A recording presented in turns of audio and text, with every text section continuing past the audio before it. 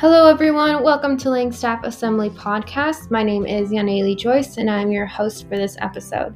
Thank you for joining us today. We hope that this message encourages you and that it draws you near to God.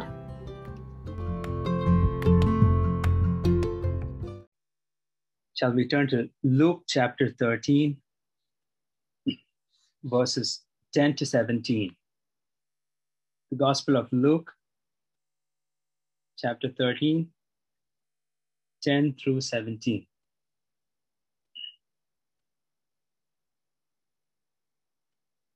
And he was teaching in one of the synagogues on the Sabbath. And there was a woman who was for 18 years had had a sickness caused by a spirit. And she was bent double and could not straighten up at all. When Jesus saw her, he called her over and said to her, "Woman, you are free from your sickness." And he laid his hands on her, and immediately she was made erect again and began glorifying God. But the synagogue official, indignant because Jesus had healed on the Sabbath, began saying to the crowd in response, "There are 6 days in which work should be done. So come during them and get healed, and not on the Sabbath day." But the Lord answered him and said, "You hypocrite, does not each of you on the Sabbath untie his ox or his donkey from the stall and lead him away to water him? And this woman, a daughter of Abraham, as she is, whom Satan has bound for 18 long years, should she not have been released from this bond on the Sabbath day?" As he said this, all his opponents were being humiliated, and the entire crowd was rejoicing over all the glorious things being done by him. This is the incident of the healing of the woman who was bent. And in the Gospel of Luke, there are 2 miracles which are performed in the synagogue on the Sabbath day. One is in chapter 6, where the man with the withered right hand was healed by Jesus on the Sabbath. The other is this incident of the woman who was bent for 18 years. In verse 10, we see that he was teaching in the synagogue on the Sabbath. We know that Jesus drew a huge gathering whenever he preached. We see that when he preached, there were 5,000 men plus women plus children who came to see him. So probably there could have been a huge crowd which had gathered here at the synagogue to listen to Jesus. And from this packed crowd, Jesus notices a woman with the bent back. It is common to observe the faces of those sitting in front of you or standing in front of you while you're speaking. But Jesus went a little bit further. He could understand the need of each person over there. And he was prompted to speak to this woman, to call out this woman and to help her. This woman was bent by a spirit for 18 years. Interestingly, it is written that she was bound by a spirit of infirmity, and she bent down. She was oppressed by a spirit. She was not possessed by a spirit. In the case of those possessed by demons, Jesus spoke directly to the demons. But in the case of this woman, Jesus spoke directly to her and not to any demon.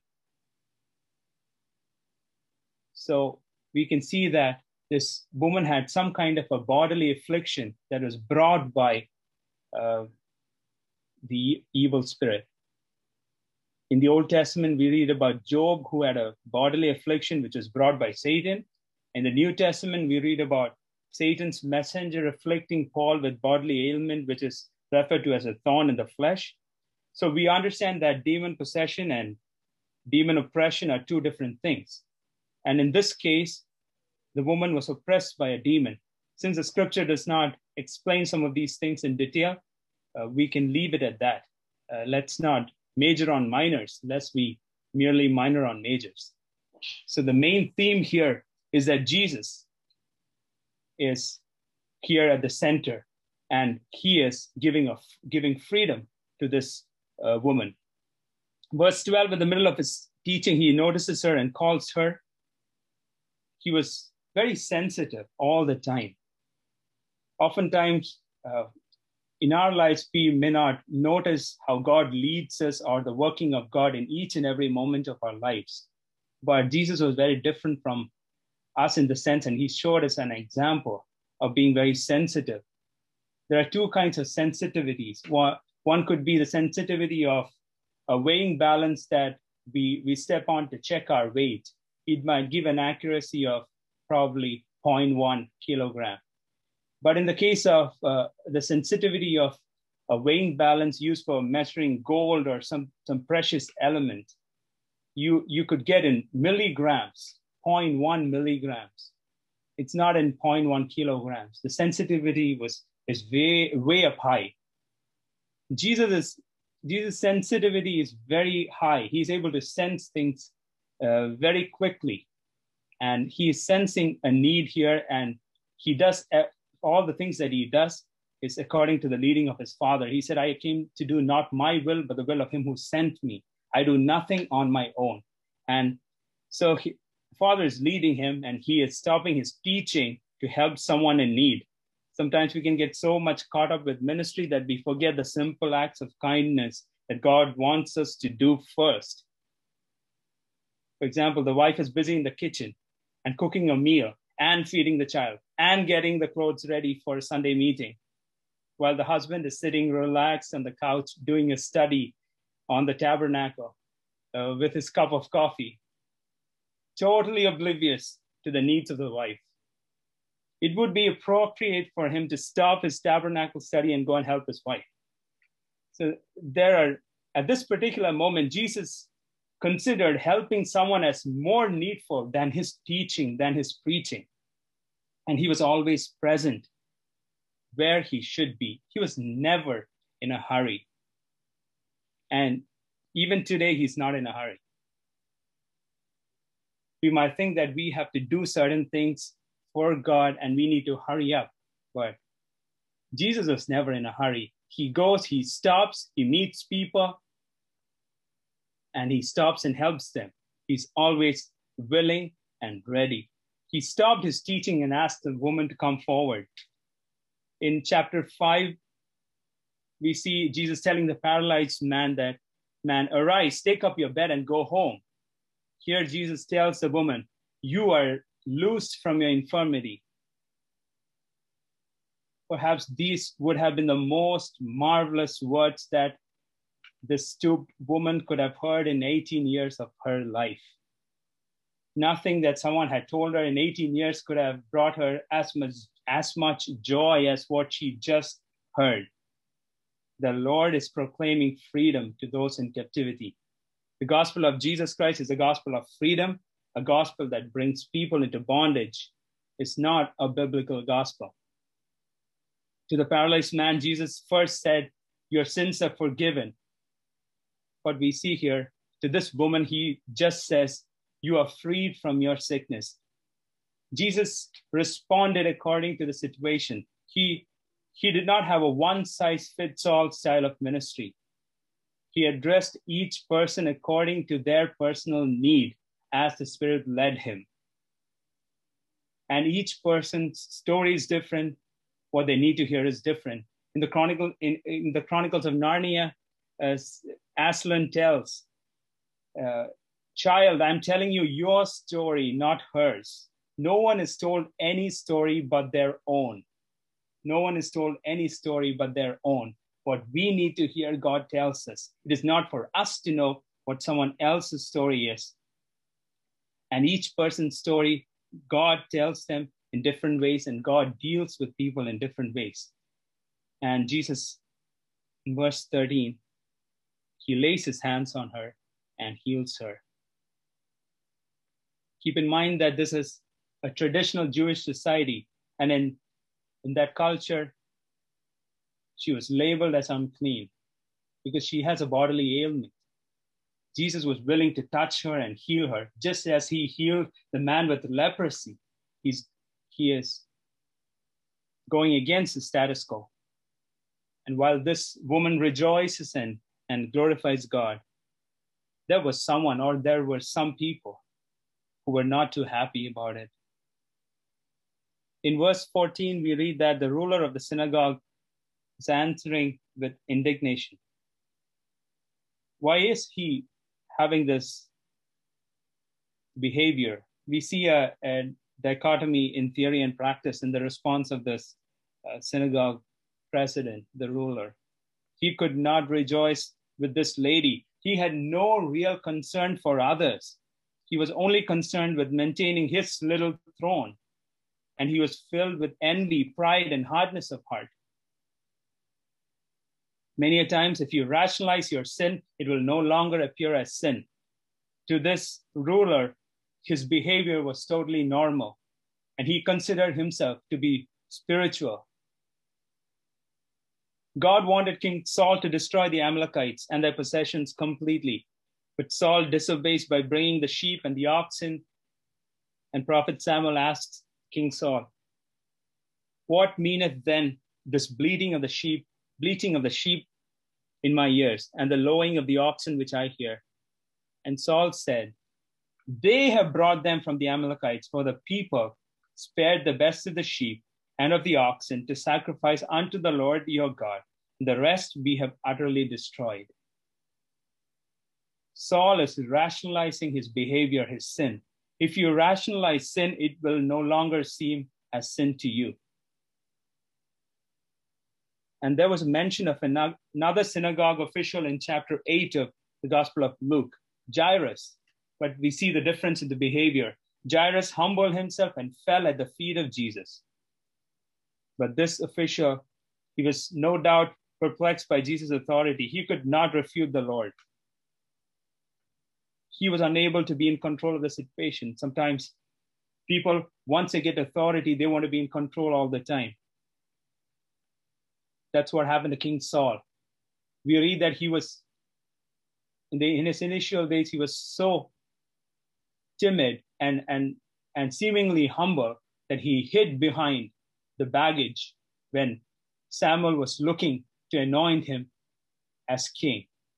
But he got his power, he got his authority, and we see the way his life went.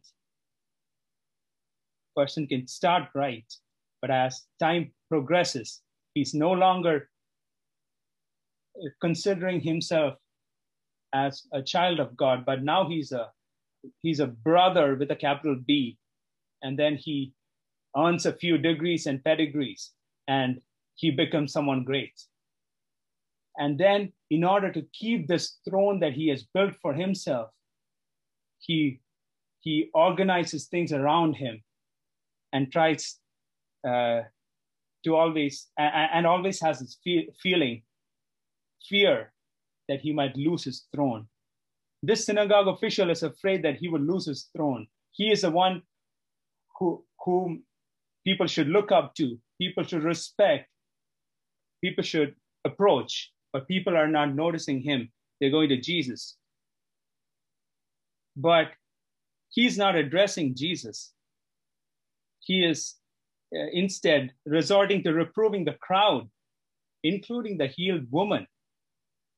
He's telling that there are 6 days in which men ought to work. In those days, you come and be healed, and not on the Sabbath day.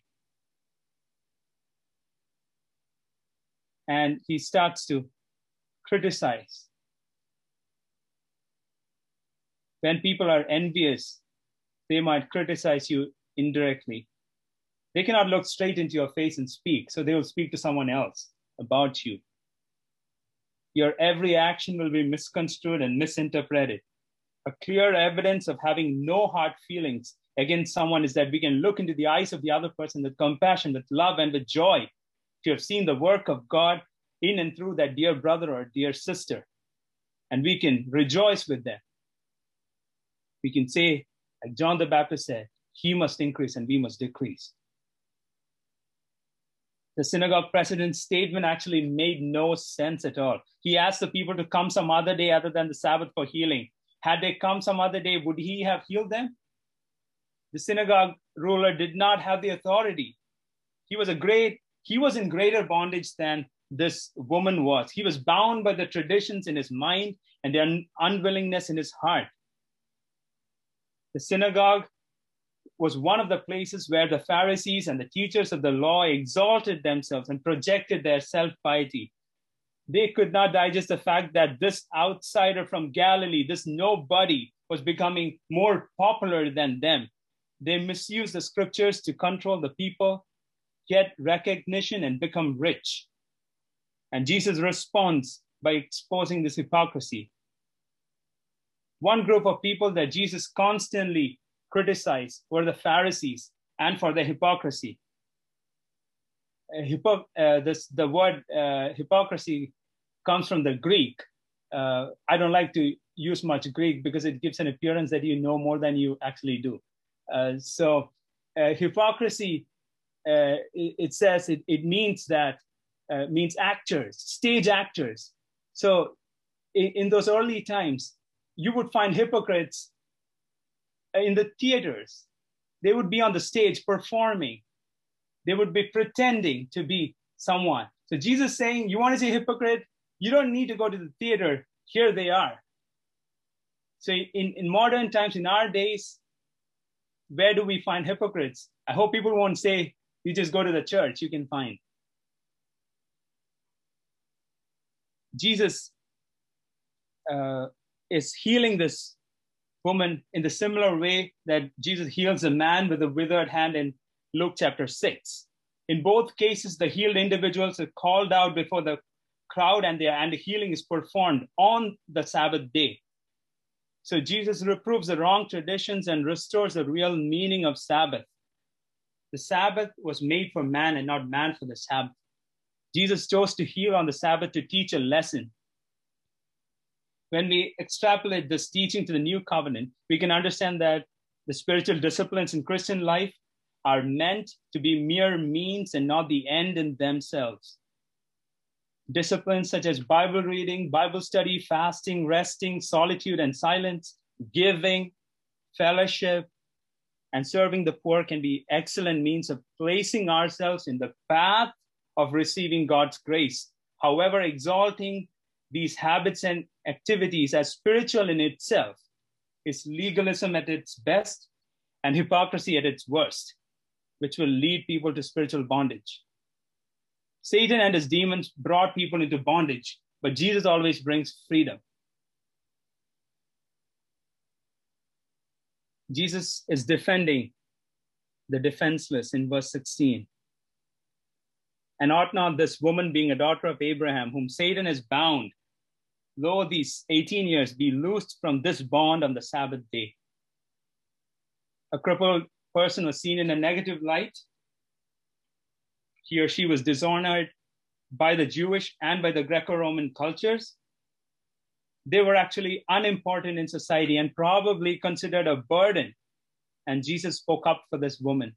Speak for those who cannot speak for themselves. Proverbs 31 verse 8. Jesus honors her and calls her a daughter of Abraham, the only woman in the Bible to be called so. Jesus attributes an honorable identity to a dishonored woman. We read today that the Lord is gracious and merciful, slow to anger, and abounding in love. See the reaction of the listeners here. Some are humiliated, others rejoiced. It is those who think that they are superior and knowledgeable who often get offended because they have certain perceptions of their identity, and their identity is not in Christ. We can know where our identity is the way we look at other people and how we evaluate the other person or find the identity of another person. People find identity in their jobs, in the wealth that they have, in their education. They might have more degrees on the thermometer or more degrees to hang at the end of a kite. But that is not the identity for a child of God. And when a child of God finds his or her identity in Christ, they don't get offended when people say something against them, because their identity is not in those things. It's not in the fact that they're superior because of their knowledge. It's not in the fact that they're superior because of the authority that they have. The people actually rejoiced to see the glorious things that were done. They were more humble than this religious synagogue president. A person who is lying down does not need to fear that he will fall. John Bunyan wrote the poem, "He that is down needs fear no fall. He that is low, no pride. He that is humble ever shall have God to be his guide." Some people were ashamed. If we don't humble ourselves, God has his own way of humiliating us as a last resort for our own good. His adversaries were ashamed. They were humiliated before the crowd. King Saul did not humble himself, so God humiliated him, but still he resisted God. But God gave freedom to that poor woman who humbled herself in spite of her debilitating illness, in spite of probably being judged as a sinner by others. She still came to the synagogue probably regularly to worship God. For 18 years, she found it hard to walk, hard to see, hard to perform the ordinary chores, hard to communicate with people. She was bent down. She could not even see the faces of people. But she was humble enough to come and worship. And Jesus calls this woman. He frees her from bondage. There's a greater bondage which is bending down men and women and children even today, the bondage of sin. King David lived with sin for a year. He did not humble himself. His sin of adultery and murder was a closely guarded palace secret, and God was about to kill him. In Psalm 38, he says, "I'm bent over and greatly bowed down. I go mourning all day long." His sin is bending him down. Here is a greater bondage. Like Satan's sin can bend us down, but God gave David one last chance by exposing the sin through Nathan, the prophet. If you are under the bondage of sin, if you're dreading the way your life is moving, if the goodness of God is leading you to repentance today, don't harden your hearts. Believe in the finished work of Jesus on the cross for your sins. Turn from your sins. Jesus Christ, the Son of God, he became a substitute for us, for our sins on the cross, and he shed his precious blood and he died. No other fount I know, nothing but the blood of Jesus. And he rose again on the third day, victorious over death, and he went up to heaven. And he wants everyone to repent and turn to him. As many as received him, to them he gave power to become the sons of God, even to them that believe on his name. If you trust in the Lord Jesus today, he will save you. This poor woman was filled with joy and she rejoiced, praising God. Others saw and heard these things and they rejoiced as well. She became an instrument of blessing. Her sickness was used as a demonstration of the power of God, as a life lesson to teach the real meaning of God's word to those who were stuck in legalism. Our difficult circumstances and trials can be used by God for his glory. Why is this happening to me? God has a purpose. Like Satan, sorrow and suffering can also bend us. Psalm 42, we read, "Why are you cast down, O my soul? Why are you disquieted in me? Hope thou in God, for I shall yet praise him for the help of his countenance." Suffering can bend us down. Psalm 44, verse 25, "For our soul is bowed down to the dust. Our belly cleaves unto the earth." Yet others can be encouraged by our reaction to sorrows and sufferings. God can use these to mold us, to teach lessons, to help us. We heard about David and Saul today in the worship as well. Yes, David was running through the caves of Adullam, God was removing the caverns of Saul from the heart of David. God was helping him and molding him, so much so that when he finally speaks to Saul, he calls Saul as the anointed one.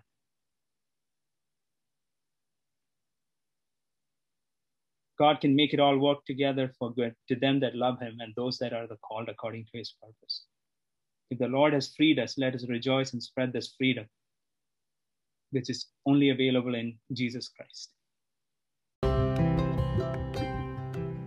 Hey, thank you so much for listening. What a privilege it was to share God's word with you today. We pray that you were fed, strengthened, and more equipped to run the race with perseverance. To listen to more podcasts like this, make sure to subscribe. For more content from Langstaff and to connect with us, go to langstaffassembly.com. Have a blessed day, and we'll see you next time.